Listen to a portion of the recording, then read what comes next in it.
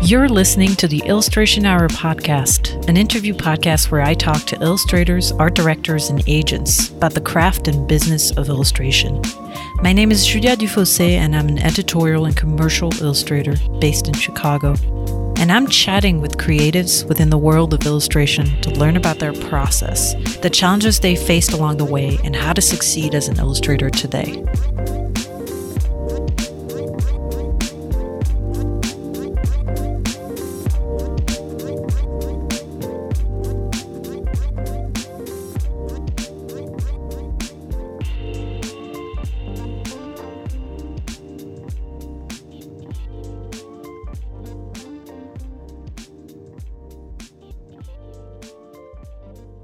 Hello, and welcome back to the Illustration Hour, the podcast about people who create for a living.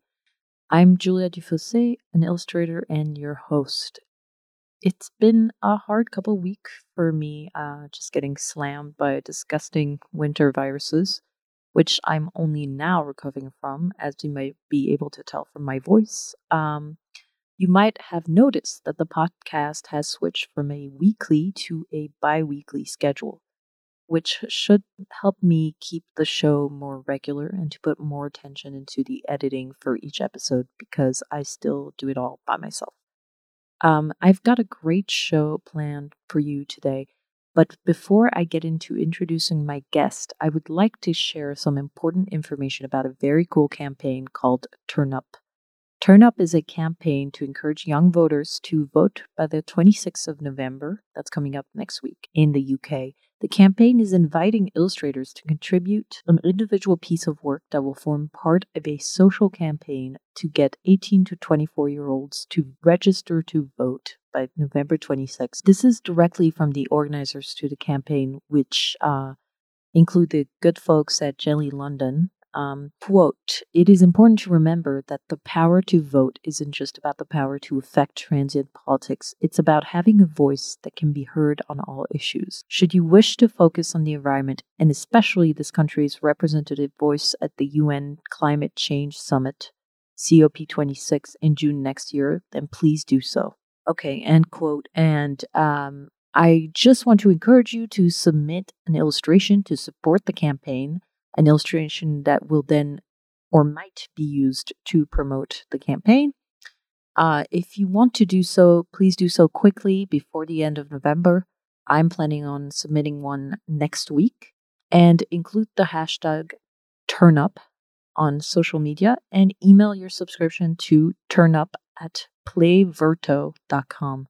I will put all of that information as well as a link to the brief in the show notes for this episode, and I hope you will join me in contributing an illustration, GIF, or animation to this important campaign.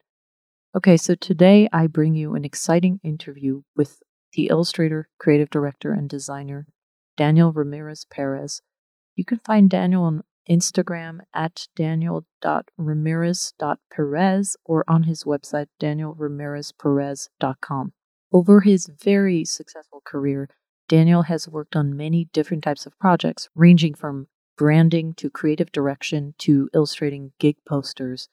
Daniel has a versatile yet unique style of illustration, merging vector shapes with a refined sense of color and a careful approach to composition.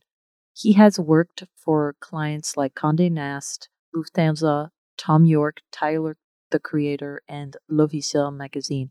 In this illuminating conversation, we talk about Daniel's path from studying fashion design in university to getting his first job with Vivienne Westwood in London and snatching a coveted art director position at the prestigious ad agency M&C Saatchi in Berlin. We chat about how Daniel managed being an art director during the day and an illustrator at night, how he got his first few illustration gigs, and how he made his transition to being full-time freelance in 2014. You know, I really appreciated talking with Daniel because he has an overwhelmingly positive and optimistic attitude, and I think it's refreshing to remind yourself to keep working and to know that you will get there someday. And Daniel's journey is a really interesting tale that reminds us to work hard, be patient, and determined to do what you love. So, without further ado, here is my conversation with the talented Daniel Ramirez Perez. Daniel, welcome to the show. Thank you so much for being on. Hey, thanks for having me. Yeah, I'm really happy to have you. I think your work is really, really cool. And I love the colors that you use. Your portfolio is so colorful. I don't know. There's something about it that really draws you in. So I'm really happy to talk to you today. Okay, glad to hear that. So I want to get started by asking you a question that I always ask of the guests, which is, how do you usually describe what you do if you're in a situation when you're not talking to creatives, so to people who are in the industry? Well, I'm an illustrator and creative director. It means I'm doing images most of the time. I like to think of them as colorful and joyous, upbeat artworks that I do for different clients from advertising, publishing, music industry, and basically for clients all over the world. And my work might always look similar, like it has a certain style that you might recognize, but the fields where it used are very, very different. Sometimes you work on a poster, sometimes you work on a vinyl cover or an advertising campaign. Sometimes it ends up as an animated video clip on the internet. I think I'm doing work that you can meet almost everywhere. Yeah. Would you say the bulk of your work is within the commercial kind of realm, or? Yeah, I would think so. Yeah, I think it's probably about 50% advertising, and the rest is a mix of work for brandings, editorial, music clients, and actually I think I've designed a lot of different things. Like I designed shop designs, I designed an ice cream van. I think it's very versatile where the work goes. Yeah. And I think that comes in part from your background, and we're going to talk more about that. But I guess the first question I have for you about that is, did you go to school for illustration? No, I didn't.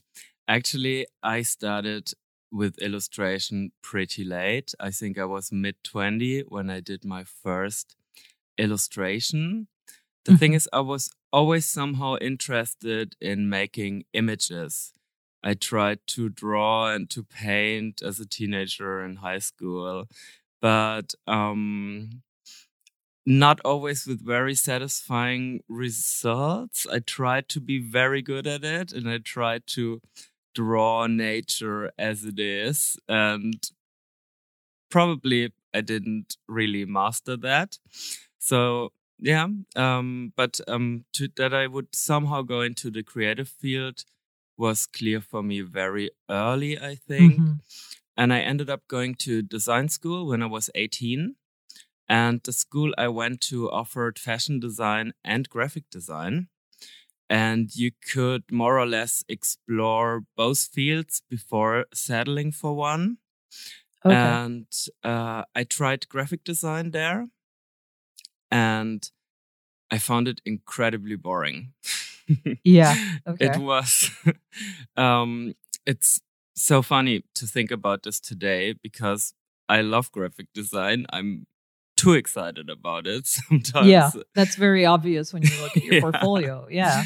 But back then it was also a different time.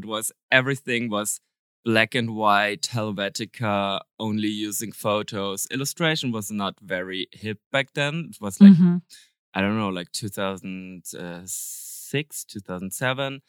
And I went to this graphic design course and I thought, okay, this is just letters. This is very boring. I don't want to do this. Goodbye.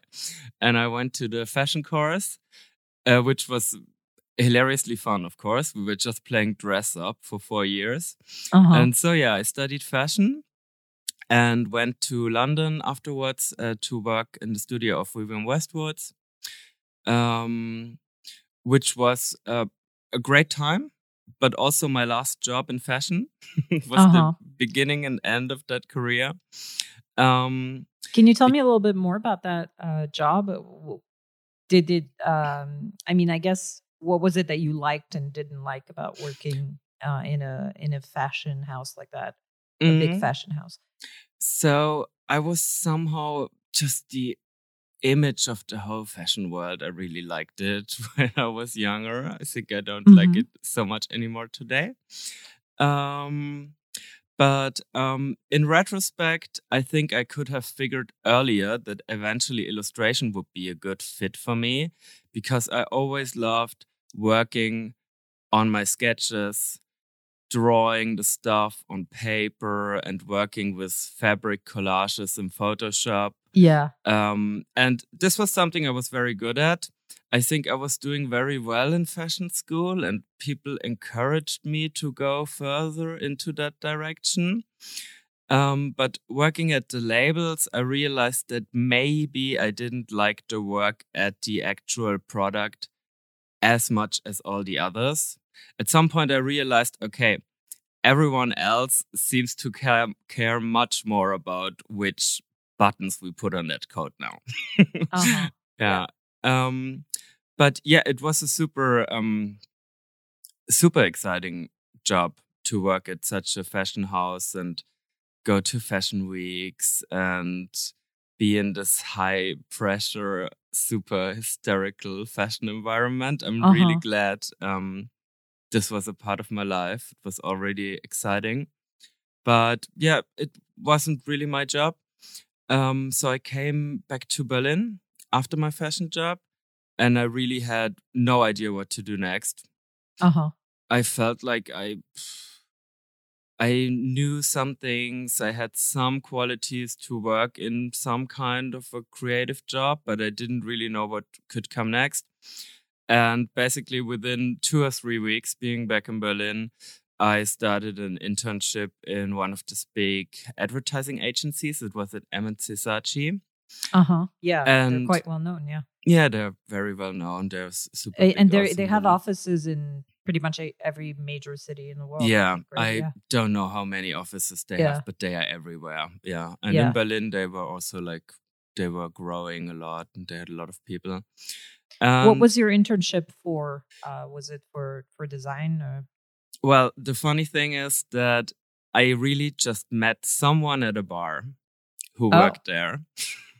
That's lucky. Yeah, we started talking, and this person was like, yeah, I work as PA for one of the most important creative directors here, and I can hook you up.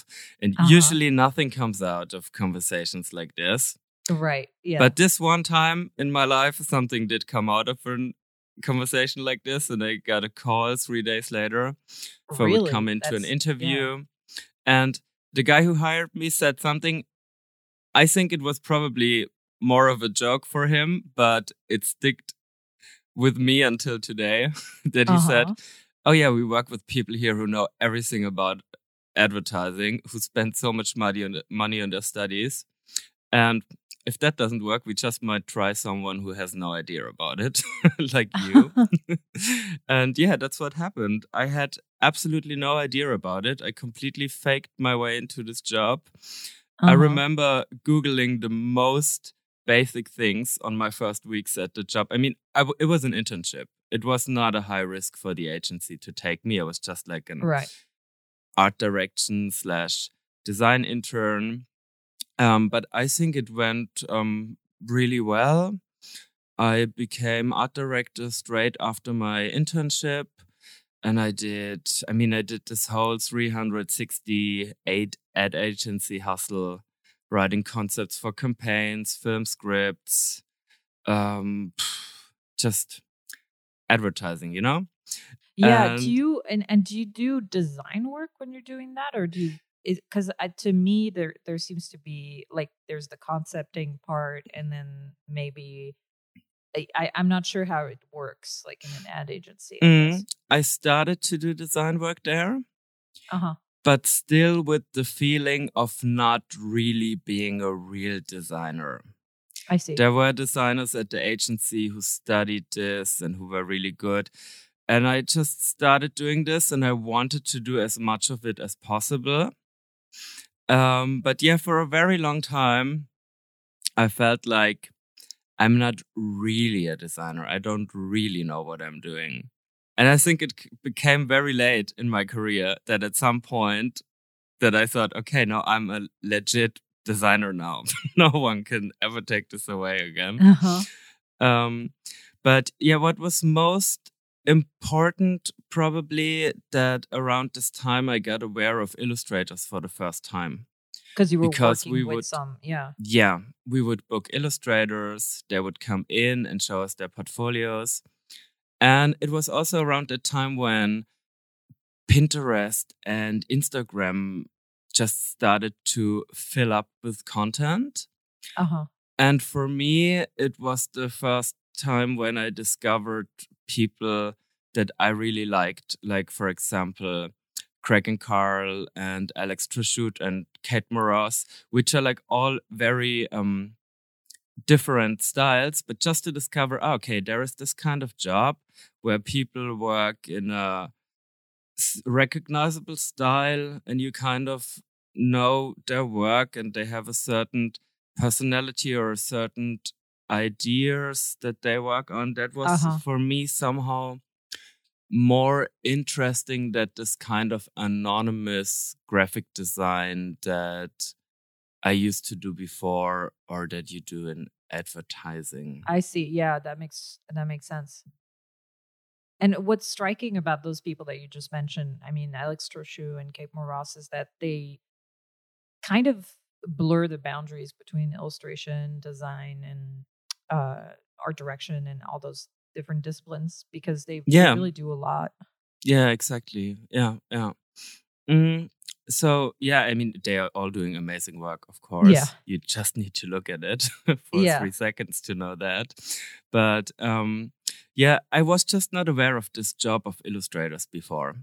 I don't know if if it was just me individually who was so slow to see this, or if this job became a bit more mainstream and more visible in the last 10 years, maybe? I think it did, yeah. Yeah, I think it did because, as I said, the internet, Instagram and Pinterest gave me a chance to really like, if you saw an ad, like something from an ad campaign or whatever kind of artwork that you liked, you could now find out who did it and look for more work this person made. And this was a bit new for me back then.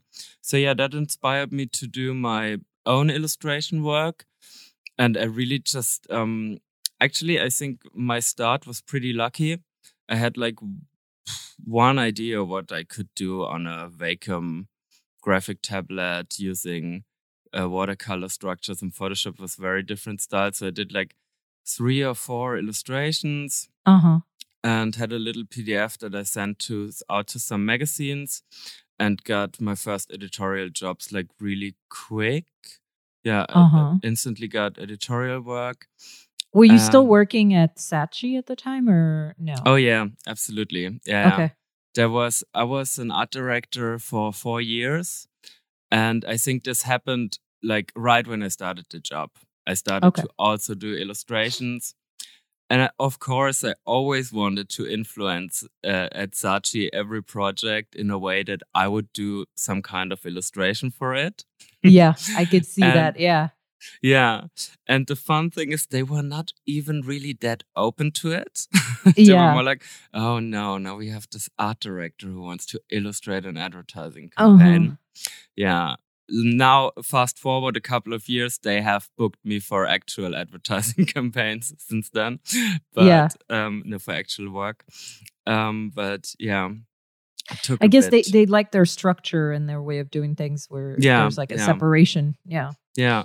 But yeah, that was a big overlaps. Like, as I said, I did first editorial jobs. And I think my second job was the cover of L'Officiel, the fashion magazine. Yeah. The one with the Karl Lagerfeld on the cover or something? No, it was Willem Dafoe.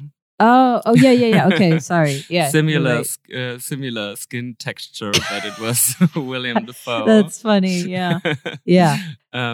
Surrounded by a flamingo you did a pattern. really... It's kind of like a frame of like plants. It's a real classic, but it was right at the beginning of this 2005 2014 flamingo trend, I would say. Yeah. So yeah, this was one of the first bigger impact jobs that some people saw. And then right after this, I did the branding for a German ice cream brand that included shop design and design of an ice cream truck. And this stuff, it was super Instagrammable. Like everyone was taking photos of that truck and putting it online. And I was just really lucky, I think, to have this kind of projects very early that got me some attention and ultimately enabled me to get more work and to work more on my style. And I mean, I think as an illustrator, this is the most crucial part, to get into that niche when you are asked to do more of the work, and then you will just naturally grow and make it better. Yeah. How did you manage, I guess, working at Saatchi during the day? I imagine that job had a lot of responsibilities, and the hours were probably pretty intensive. How did you manage to do that, and also, I guess, do things like the L'Officiel cover, which must have taken some of your time? I mean, how did you do that? Well, I was an art director by day and an illustrator by night. I was working 40 to 50 hours or 60. I mean, advertising hours are crazy. Everyone knows it. It's not 9 to 5? No, it never was. Okay. And yeah, I did all my illustration projects on the weekend and in the nighttime. At this time, I really worked until 4 a.m, like very, very regularly, and still went to work at 9. So yeah, I think at this point I was really, really excited about this work, and I was really happy to get the chance to work in illustration. Like, I remember when I first started to be interested in illustration, I thought, okay, I should have done this, but it's probably too late now, because there are all these other people who studied already and are doing this for years. I think for a very long time, I thought that I wouldn't like really get there anymore, maybe. Yeah. Until a point when you realize that you probably actually did already. Yeah. Yeah. But it sounds like in the very beginning, at least, you were very proactive in sending your portfolio to art directors. Do you sort of remember how you sent it? Like, would you send an email or? Yeah, I would send a PDF with a very short email. And sometimes I think it wasn't even very well targeted. Yeah. So apologies to everyone who ever received my PDF and felt it was spam. It wasn't. But I mean, I wasn't writing very long emails. I was just writing like, hey, I did this kind of work. Would you like to do a project with me? And it was surprisingly effective. I think especially to find the first clients was pretty easy, because I also didn't have so high standards, and I didn't had the rates that I have today. So it was a bit easier to work with an indie band or work with a small club, to work on gig posters. Yeah, it was more like this access jobs. But then, of course, I got like advertising campaigns and bigger jobs. And at some point, I couldn't do both things anymore. And I quit my job at Saatchi to become a full freelance illustrator in 2014, I think. Yeah. And then I got in touch with this small design studio from Berlin. It's called Goldener Westen. And they offered me creative director job for their motion design department. Really? And okay. That was also like so tempting at the moment that I went into the second job. But this time it was a half-time job. So I worked half of the week as a creative director for a motion studio, and did the other half of the week my own illustration projects. Did you do motion design at the time, or? No, but I was handling all the concepts and ideas and I making see. the storyboards, talking to the clients, going on meetings, finding out what they wanted. And I was illustrating pretty much all of the motion projects, though. Yeah. Okay. Sometimes when my workload wouldn't allow it, we had someone else illustrating it. But for like 3 years, I kind of lent my style to most of the projects. Mm-hmm. But yeah, there were always motion designers working with me on it. And I mean, I still do a lot of work in motion and still work with the same guys. Uh-huh. And it's just, it's always great to have good animators who worked with your illustrations before and really know how to make that move and to make that work. Because in the reality of these projects, it's always very helpful to have more than one person involved. If you would do all the illustration and all the animation, the timings would sometimes just not be possible. And this way I can still work on the images while other people are already working on the movements. Yeah, that makes a lot of sense. You have a reel on your website. Actually, I imagine that's the sort of thing you would work on with. Exactly. That's a mix of music videos, TV spots, explainer videos. It's a show reel. Yeah. So at the time when you were starting freelancing, did you have an established style already? Were you asking yourself questions about like, what is my recognizable thing that I'm doing, or not really? I felt for a very long time that it wasn't so recognizable. Okay. But people kept telling me that it's recognizable.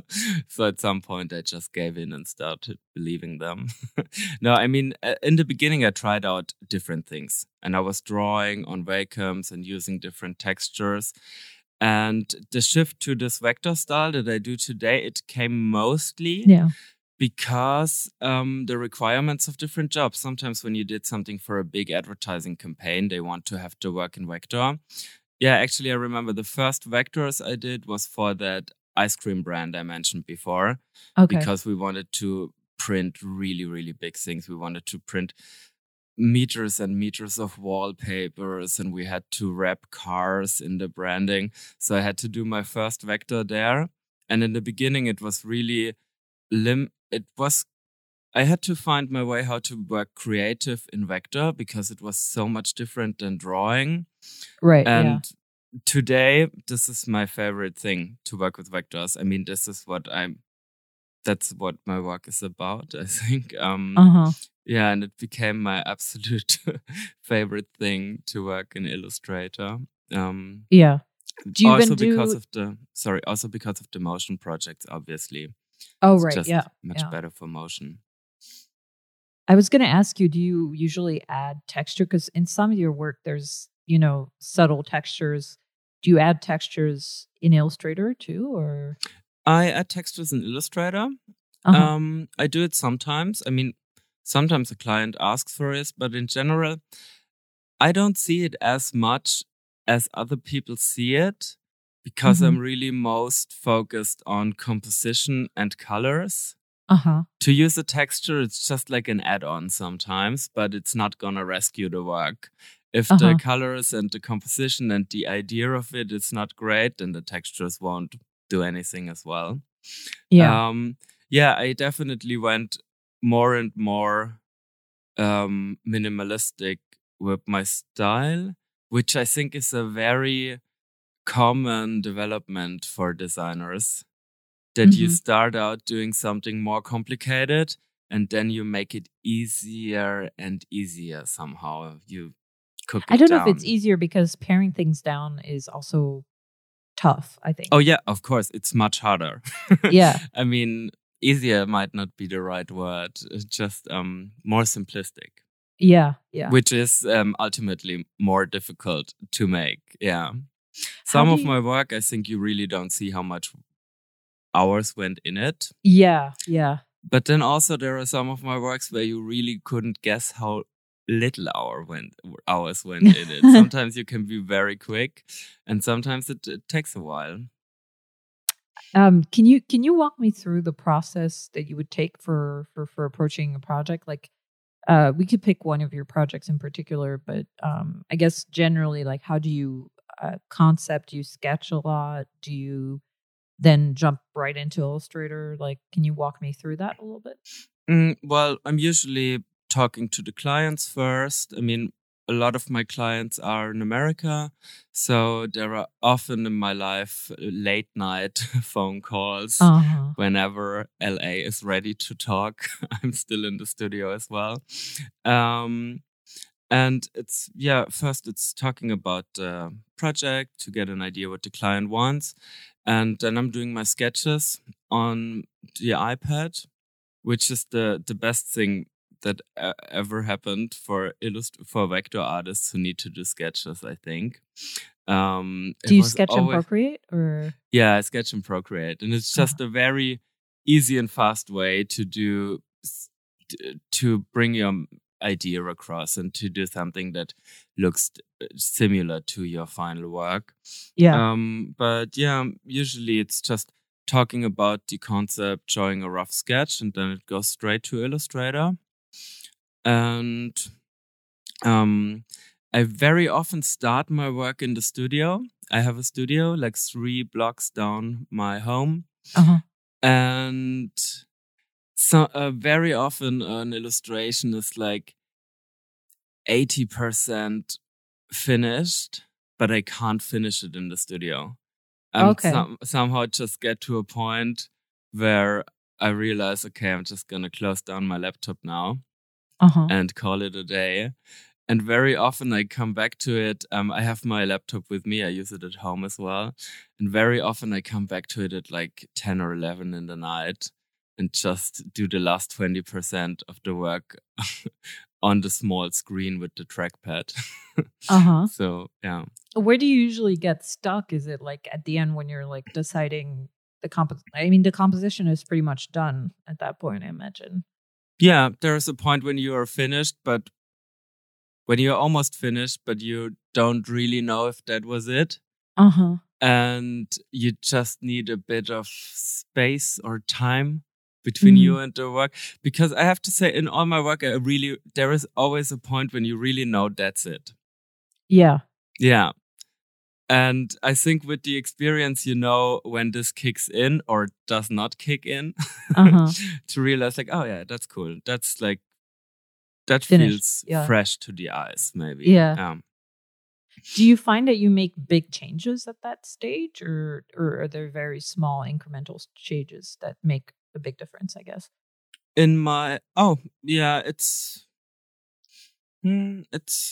That's hard to say. I can't really generalize that. Yeah. It's very difficult. So you said you sketch a lot in Procreate, but do you usually have a very tight sketch before you jump into Illustrator, or do you just kind of have a very loose kind of concept?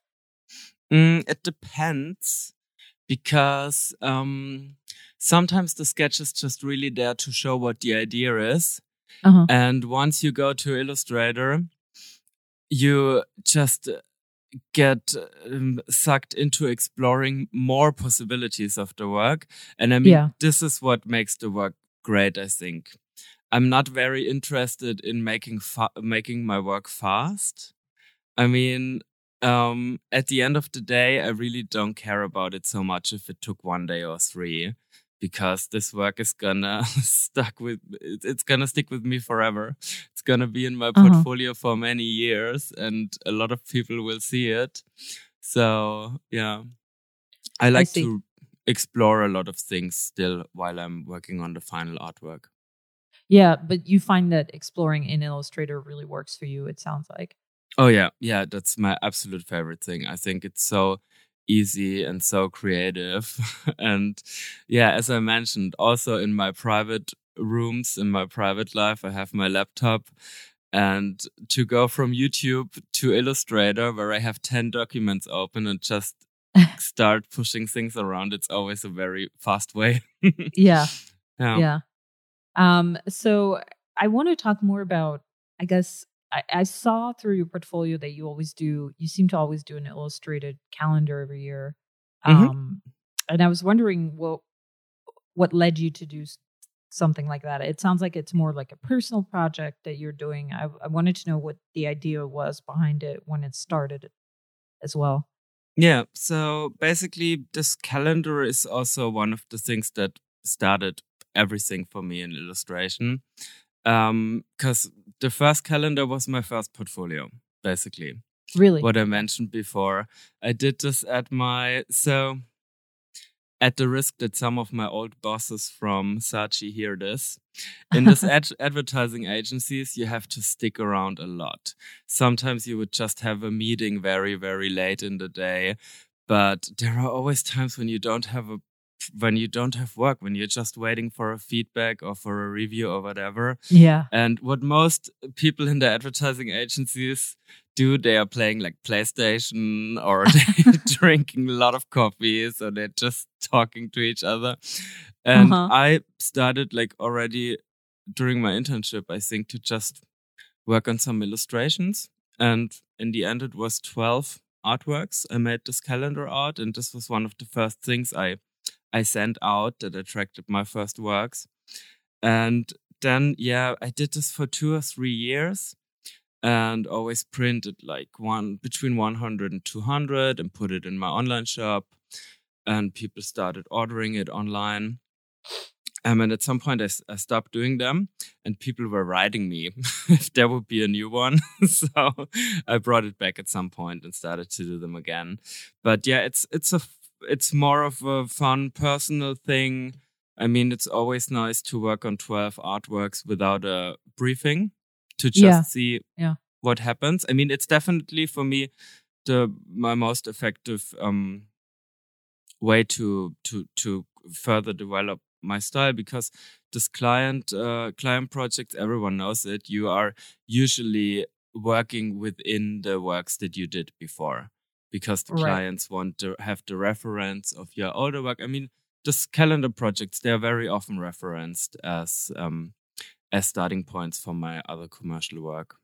That's great. And in the very beginning, when you did your first one, did you print it out and send it to people as a kind of marketing tool, or not? Yeah. I had 100. And it was back then, it was at some blogs, and then actually people from all over the world ordered one. I had a meeting in San Francisco earlier this year, and there was a person there who said, "Oh, I bought your calendar in 2014." That's funny. I could actually remember, because there are always some calendars who go a bit further. Like this year, I had some from Australia, some orders from Australia or from America. But especially this one to San Francisco in 2014, I could really remember, because at this point, it was still surprising to me that my work traveled so far. So yeah, that's the thing with the calendars. Yeah. And so is that something you usually would recommend other artists do, I guess, especially when they're getting started, other illustrators? Yeah, I definitely recommend personal projects. I mean, you have to I think it's very hard to be noticed in the beginning. Yeah. And you have to find your way of getting your work out there. I mean, there are different ways. I mean, you can do club posters, or you can do a print shop, or you can just be, what most people do today, very active on Instagram. But you definitely have to rub it in everyone's face that you have good looking work and you want to do more of it. Yeah. Do you remember how you found, I guess, people to send your stuff to? Or, I mean, I imagine working in advertising, you had a pretty good idea of the types of people you wanted to work with. But yeah, I realized that like some design studios that I liked, to just visit their website and look up the creative directors' names. But in general, I have to say, in the beginning of my career, I was very proactive, that I emailed people my portfolio and just land to jobs. And today it's not like this anymore. I think the work I'm doing is like much more specialized now. Like earlier I was doing, it's more of a niche, I could get in touch with an advertising agency and maybe they had a job of designing some icons or some things for websites, just like more designy stuff. And today it's more like the clients, you never know who sees your work, especially with Instagram. You never know on which radars you are. That's until so true. You get the next job. And of course, I'm working with agents as well. So there's coming work from them as well. Yeah. Yeah. Do you, I guess I wanted to know more about how you keep, I guess, the stress of freelancing kind of manageable, because it could be very stressful. Do you have kind of advice about that? Well, I think I'm a very happy illustrator. I think I just don't find it very stressful because with this kind of work, it's very easy for me to concentrate on this, and it's just very easy to go to the studio every day and just do this for hours and hours. But I guess there's self-questioning sometimes. Definitely. Yeah. I mean, I wasn't very brave in my decision to quit my art direction job or to leave the world of employment for freelancing. I really did both these things at the same time for as long as possible, and just quit my job when I really couldn't handle both things anymore. But in general, I think when you start something like this, there is a lot of you just don't know if you will end up where you want to go. But I think I would encourage everyone starting a design career to be to force themselves to be more optimistic about them than they are, because it usually turns out better than you think. Yeah. Would you recommend that people do what you did, like work, I guess, if they have an in-house job and they're freelancing at night, or do you think that approach might not be the best? I don't know. Well, for me, I mean, when I did my first illustration project, I wasn't a very experienced illustrator. Yeah. So I felt for a very long time that I don't know, like one day I will meet a real illustrator and he will know I'm not a real illustrator because this is my third project. But at the same time, I was an art director, I was a designer, I did all these different things, and this was a very big advantage in this job you can't really sorry, the word doesn't come to me. Like separate. You can't really. Okay, I'll start again. You can't really compare these biographies, but there might be someone who worked on his illustrations for 5 years before landing his first jobs. And I worked as art director for many years and then just started to do illustrations. But from the beginning, I kind of understood what the art directors wanted to see and how this whole project works within an agency. Yeah, I could see that. Would you say that is like the most important thing that came from your background as an art director, or are there other things that really, I guess, that differentiate your approach to illustration? Yeah, definitely. Yeah. I mean, on the one hand, to understand this business, to understand the workflow, but also on the other hand, to see what's interesting in your work and to see where could be possibilities where this kind of work would fit. Yeah. And for you, it was pretty clear, I guess. I know recently you started working. Well, not recently, you've done this for a while, but you started working more with musicians and doing stuff for like Tom York, I think Hoosier too, or Tyler the Creator, Van Morrison.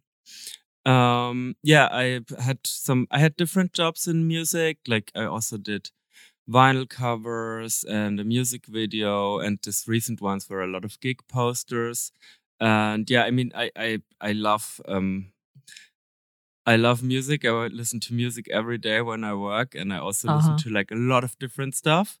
And many of the music artists I worked for are like, especially Tyler the Creator and Tom York, are like super favorites of mine. So it's just really cool to be asked for something like this, even if it's just like for a gig poster or for a merch thing. It's always nice to work for artists that you really, really love yourself as well. Did you kind of sought those jobs out, or did they come to you sort of? They all came over my American agent. I'm with Levine Levitt in America. Mm-hmm. And they are very good, and they connected me to these jobs. And was it that something that you expressed interest in, or? Yeah, might be. Yeah, might be that I meant. I mean, you don't have to look very hard to find designers who want to work for music clients. No, yeah. It's still, I mean, the age of vinyl covers, it's a bit over. I think we missed that a bit. I mean, sure, but there's a revival happening, I think, in that kind of realm. I mean, even now, I mean, using Spotify, people want to see something more original, I guess, as album that's covers. true. Yeah. It will always be. There will always be a medium for images. Yeah. Yeah. I remember when people were freaking out about print dying. Yeah. And all the illustrators were scared that they can't illustrate magazines now anymore. But I think the whole visual world became so much bigger with all the screens surrounding us, with motion design and And print also didn't die, I think. It never died. It's still here. Yeah. That's so true. Interesting. Smells funny. Yeah. Is there work that you would like to do that you haven't done yet, I guess? Yeah, I really want to paint more murals. I did some mural designs that were mostly painted on by other people, like by so you want to do the actual painting? Yeah. Yes, because I keep getting these requests, and at some point I should just get my hands dirty and practice more and do more murals. But in general, I'm really happy with the work that I was doing in recent time, and I just hope to do more of it. That's a good attitude. In the future and not stop. Yeah. So how many clients do you usually have at once now? I imagine you juggle quite a lot of projects, but. Well, so at the moment I'm starting with 4 new projects, and it's 2 advertising campaigns, 1 branding, and 1 editorial thing. And there are always weeks, like the last 2 weeks, I spent mostly with all the communication surrounding these 4 projects. Yeah. To work on the contracts and to figure out what we could do together. So this were my last days. And now I know that I have these 4 projects, and I will start to sit down tomorrow in the studio and just work on this. And that's usually my favorite time, when you have like an actual workload that's not promo or calculations, when you know, okay, I'm gonna be super busy in front of the computer now for a couple of weeks. Yeah. And I guess we didn't talk about this, but I guess also having worked in agencies, you kind of might have a better understanding of how to negotiate and like the sort of like the process for them quoting, for them for you quoting, for them coming back to you. Yeah. I think that's a real problem. At least in Germany, it feels like you don't learn this in design school. No one has an idea what the things cost. And I can imagine that a lot of people start to work like much under their actual value. But yeah, with this advertising background, I knew the numbers a bit. And yeah, I probably had some very shocked clients as well when this very young person back then dropped these numbers.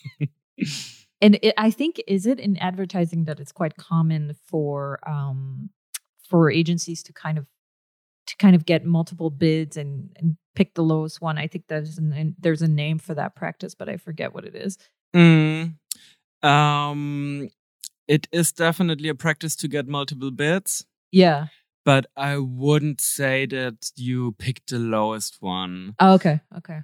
Or at least I like to believe that the decision should always be about quality.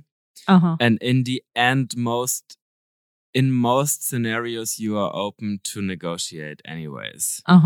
Yeah. Because I'm also doing a lot of work outside of Germany. I often know that my price is too high for a German client, but I'm still gonna say it. Say this is what this would be worth to me. What's your idea of it? And I think, it really depends, but there is mostly a way to get together. Like, for example, what also happened to me when a client felt like a project was overpriced, we just figured out a deal where it was 2 projects for a similar, just to make it more work for me and less costs for one individual project for the client, kind of like a combi deal. That's kind of interesting. Yeah, I've never heard of that, but that's really smart. Yeah. Yeah. Just the guarantee of more work sometimes brings the price down, but yeah. Do you have any tips about negotiation, I guess, since you have quite a lot of experience in that kind of thing? I know some people, are like very specific about like not quoting first, like letting the client name a price first, or the opposite sometimes. I don't know. There's like a lot of, I guess, invisible practices and strategies that people have. I have to say that very often my agents are negotiating prices.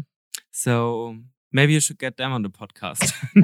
Yeah. I am trying to get more agents. I had one recently. I think that would be very interesting. It was very interesting. Yeah. And so how did you get your agent? Like, when did it come about that you started getting represented, and why did you make the decision to do that? I started instantly to work with agents. Okay. And I had an agent in Germany in the first year when I was illustrating, when I was still at Saatchi. In this time already, I had a German agent. And they got me some work, but they closed the agency, and I realized that I was getting jobs inside of Germany anyways, because there were some people who knew me, and so there wasn't this need to get an agent. And then I had different agents, but my American agent, Levine Levitt, who are doing really good work, they contacted me. It's really funny, actually. They contacted me right the day after I quit my last real job in this design studio, Goldener Westen.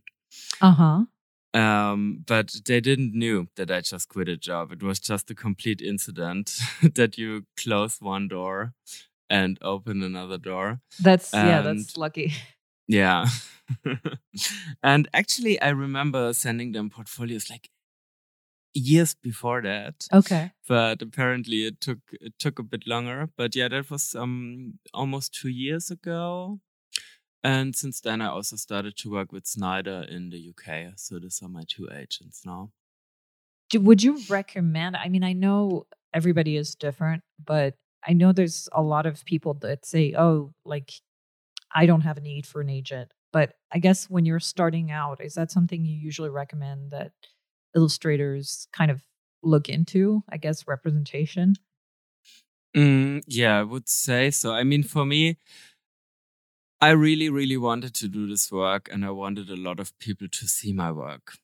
I don't know. It was somehow, I always found this attractive when I saw work in big advertising campaigns to think, God, this person who did this must be so happy to have this blown up everywhere in the world. Yeah. Well, and I think agents are more instrumental when you're working in the commercial realm as opposed to editorial, Oh, yeah, definitely. You might not need an agent.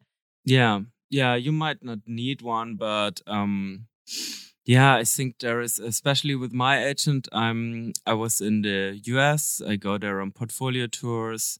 Like I go to LA or New York and have 15 meetings per week. And that's just something that would be very, very hard to organize otherwise. Yeah, and you can't really. I mean, you can ask for those meetings, but it usually doesn't work like that. I think you can, but I would never had the idea. Yeah. For the first years of this job, this was a completely virtual thing for me. I was just emailing back and forth with people. And then at some point when they started it, people want to see you now, or people want to talk to you in a podcast or wherever. I was really shocked in the beginning. They had to do this now. But of course, it's a very, I don't know, it makes it just more interesting. This whole illustration thing has been so much more interesting for my life than I would ever had thought in the beginning that this would be. Do you describe yourself as an illustrator more than you describe yourself as a designer now, or do you sort of see it as I know some people, I guess I would consider that a designer can be an illustrator within that. Design is a really large kind of term. So yeah, I don't know. But I always find it interesting when people, the way that they describe themselves. Do you usually say illustrator or designer first, I guess? I say illustrator. But of course, there are very different models of that. Mm-hmm. There are illustrators who are more in the people who are more like painters or who are drawing a lot. And then, of course, there are all these people working on computers, which makes it very designy, and who work for brandings and websites and magazines. I think it's a very, very blurry border. And probably every designer has been asked to do an illustration already. Yeah. I just think about what makes an illustrator a designer as opposed to not a designer. I guess that's kind of interesting to me. Because the barrier seems very permeable, I guess, not very strict, very firm. Yeah. But I think it became more and more like this because illustration is everywhere now. Mm-hmm. Illustration is in brandings, in restaurants, on big wallpapers. It's just, it became such a big part of the world. And it's often a part of how things are designed. Yeah. I have one more question, or two more questions before we kind of do the rapid fire little questions that I usually ask guests. But my first question is about your workday. I mean, we talked a little bit about how you would approach a project, but I guess do you keep regular hours?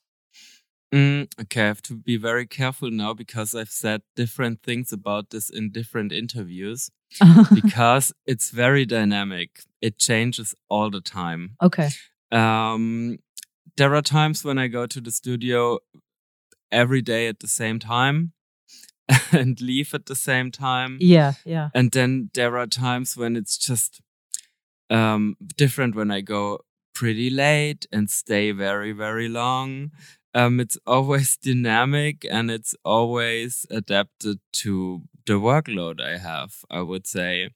I mean, one thing as a freelancer that's important, I think I don't get nervous anymore when I don't have work for 1 week. Okay. Because I always know, okay, I will have so much work again in probably 5 weeks that I don't even know how to manage, and I can just take this day off now today.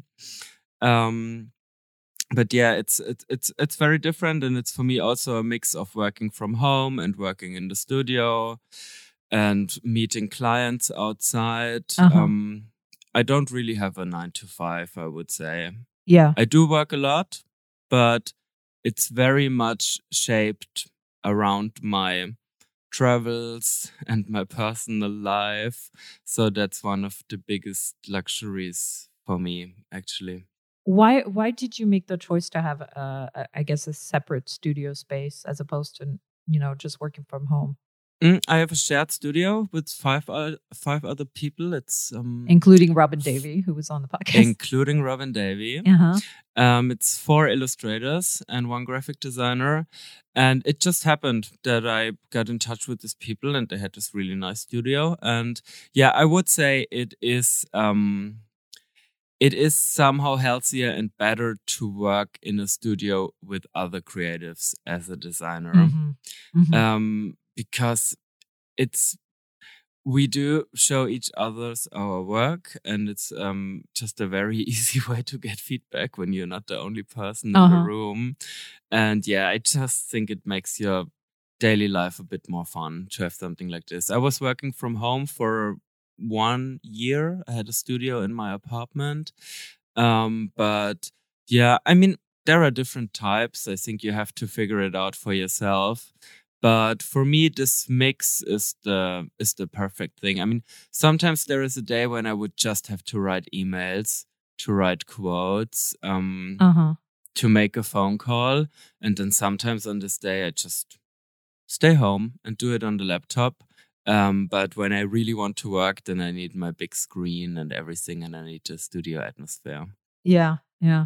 I was going to ask you if Robin is a good studio mate. Robin is a very good studio mate, and he can sit still for a very long time. Wow, okay. I'm always impressed. He can sit in front of his computer and he wouldn't get up for 8 hours straight. Wow, that's not good for him. You should probably tell him to stand up. Sitting is the new smoking, right? Yeah, okay. I'm going to tell him tomorrow. Yeah, that's not the good. Thing with my workflow is I walk a lot. I walk around a lot. You do? Okay. Yeah. Especially when I'm stuck in my work, I always walk. I try to make 10,000 steps a day.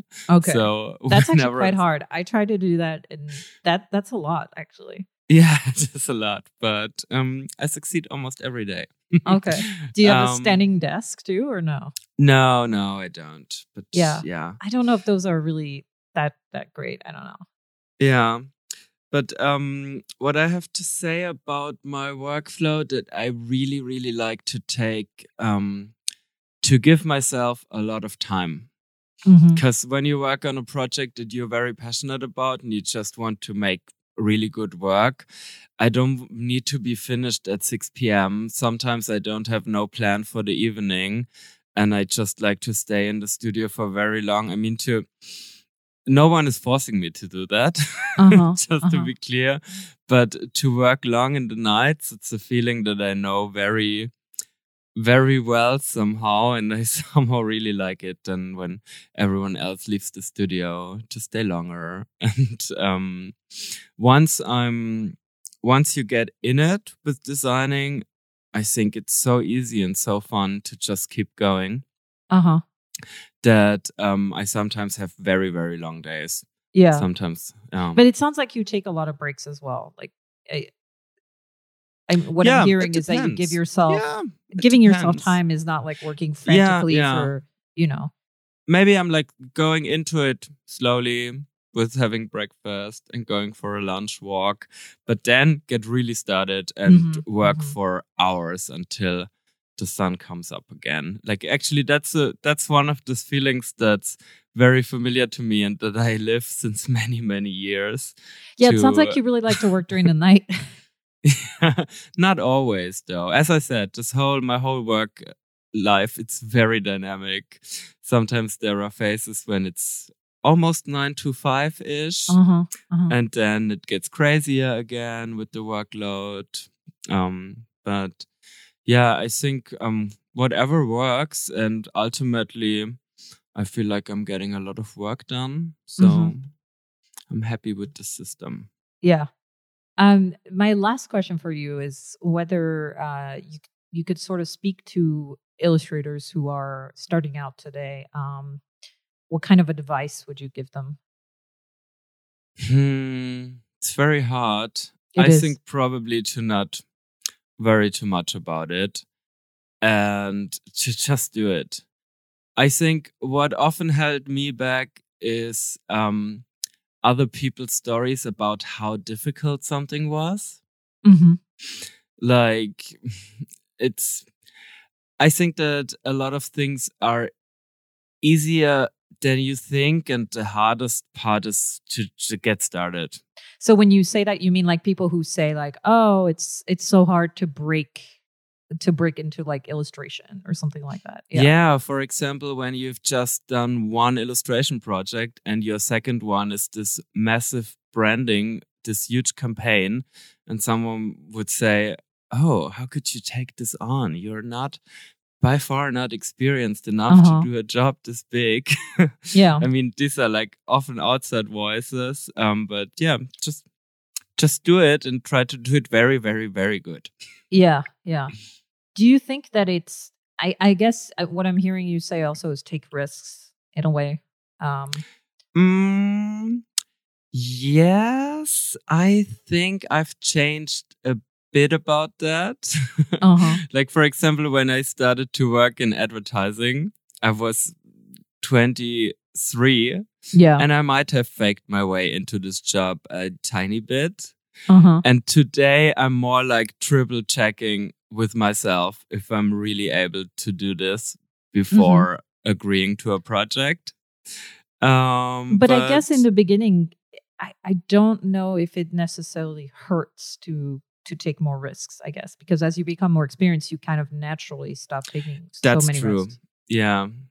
In the beginning, people know that you are beginning and they might treat you a bit differently as well than when you are a pro. But yeah, I just think that I kind of have a lot of experience with the things that I do for a job. So there are just not so many risks anymore. Yeah, yeah. So yeah, your main advice is just to not listen to people who are, I guess, overly negative or pessimistic about. Yeah. I think that's one of the main advices. Yeah, to just figure it out for yourself. And I don't know, I think most people I know have been surprised by how great their careers turned out. That's true. I think it's very rare that someone did like very, very good work and no one ever noticed it. At some point, someone will see it and you will get to projects that you wouldn't have thought you would ever get. Right. But you're, just to be clear, you're not saying that people shouldn't be proactive or, I guess, reaching out to people, sending them no, portfolios. You have to be very proactive. Yeah. You have to be on Instagram all the time. You have to post everything you do.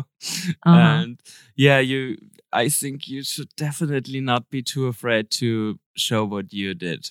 Yeah, and to contact people, I guess. Directly. Yeah. Mm-hmm.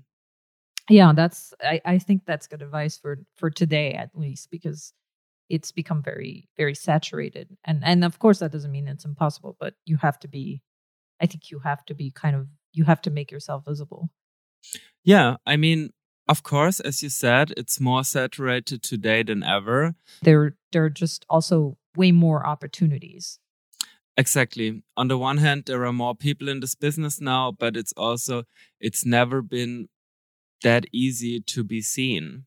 If I would have done this job 20 years earlier, I don't know if my work would have ever traveled to New York or to Tokyo. But of course, with Instagram, it's so easy to connect with the whole world. And I had clients from very, very far away. So it has both the things. It made it a bit harder and a bit easier. Yeah, I think that's right. So I think we're almost out of time, but I wanted to move on to some smaller questions. I really like those questions because I usually get cool recommendations for things. But yeah, so I know you listen to a lot of podcasts. You mentioned that before we started recording. So what are some of your go-to podcasts? Okay, so my recent podcasts have been some German ones that might not be so interesting here, but from the international podcasts, My Dad Wrote a Porno is one of my absolute favorite ones. I've seen that and I've never listened to it, but the title intrigued me. Yeah, I recently was asked the same question at the Q&A in an advertising agency, and when I said this title, 30 people were looking at me in shock, but luckily I could explain a bit better. It's this very funny podcast about one guy's dad who wrote this self-published book, which is like an erotic spy story. Oh, that's great. And yeah. It's just that this book is so hilarious that the kids are just reading like 1 page per episode and just... So it's the kids of the guy who wrote that. Well, it's 3 guys, and one of them is the son, and the other one are 2 friends. But they are basically reading this one guy's dad's pornography, and it's just so hilarious that this is the whole podcast. That's funny. Yeah, I will definitely try that one out. Yeah, yeah. I think it's one of the most mainstream successful podcasts that has existed. Really? Yeah, I think a lot. Yeah, I think they are super big. Yeah. Yeah. Are there any other podcasts that you listen to regularly, I guess? I listen to a lot of true crime podcasts. And yeah, but again, then some German things. More German than American, because true crime is huge in the yeah, US of course right now. I listen to My Favorite Murder as well. It's an American one. There's one that I recently started listening to that's I guess it's not really true crime, but it's about scams and cons. It's called Scam Goddess. She's quite funny. I actually recommend that one. It's really good. Cool. Yeah, I'm gonna look into that. Yeah, it's less about like I guess murders and all that stuff, but it's still about crime in a way. Just a more but not benign, but you know. Yeah. I wanted to know if you could talk about which artists, I guess, inspire you. It could be artists that are living today or not, depending on where you want to take it.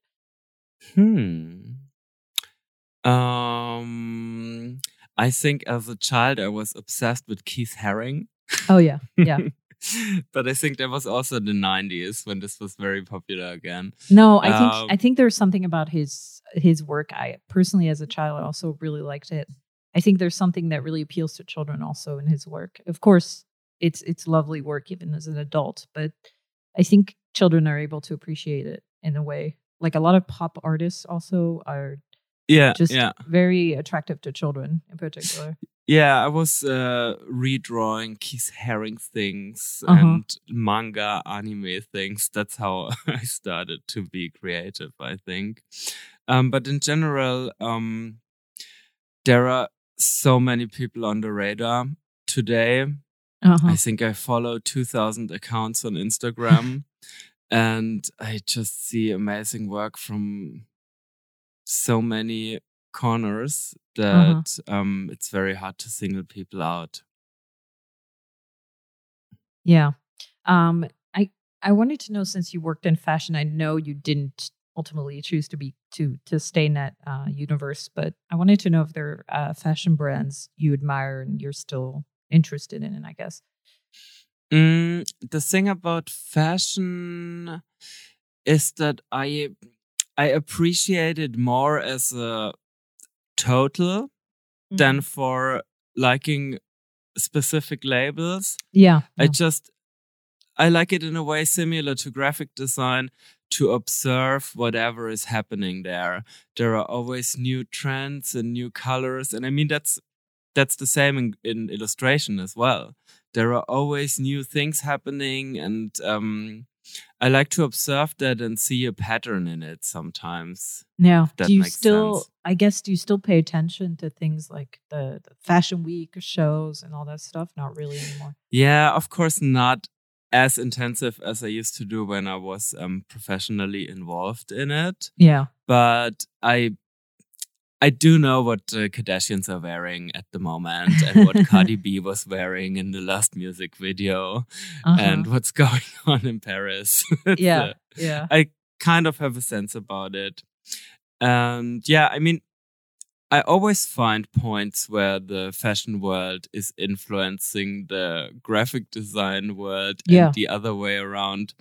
For example, Billie Eilish, the singer, was working so much with like neon green outfits and neon green. I think she had her roots dyed neon green. Yeah. And I realized more than once that I saw a magazine cover with Billie Eilish on it, and they printed the cover in neon green Pantone color. And just alone this shows how a fashion trend is also able to influence the graphic design. Yeah. Because someone is made neon green to their like new statement color, and then all the graphic design around it neon. Yeah. That's so true. I guess I have one or two questions left. One is, what's your favorite way to unwind and relax?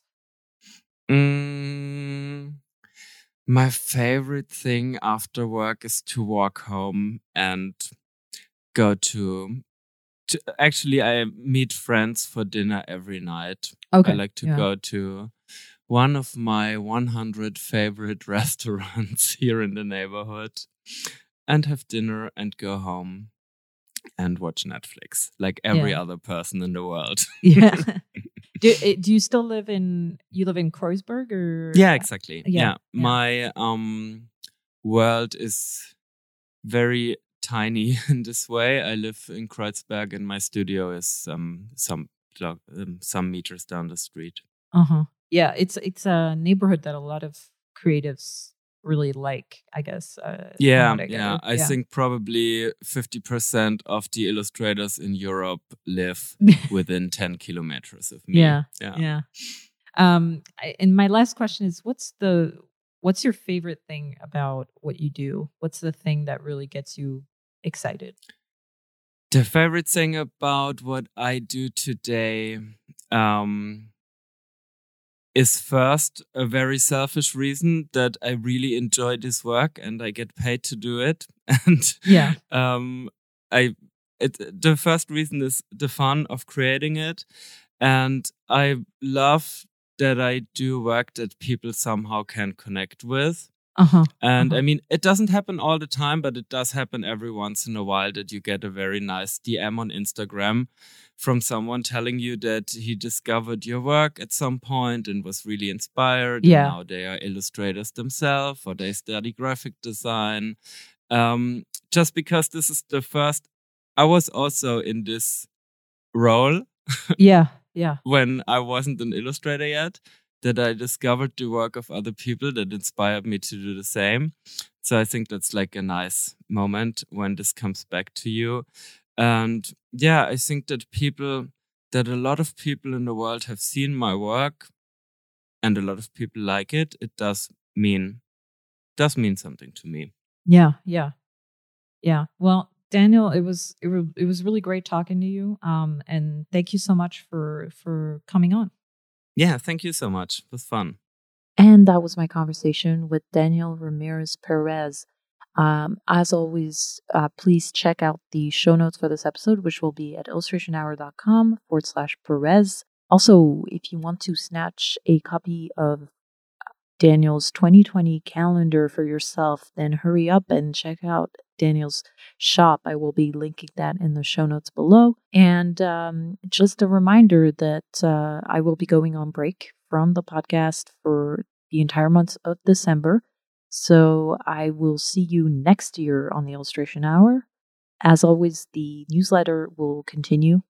So I have a weekly newsletter called Art Club, and you can find out more about that on illustrationhour.com/newsletter. That will still be going on during the break. So thank you so much for tuning in, and see you next year.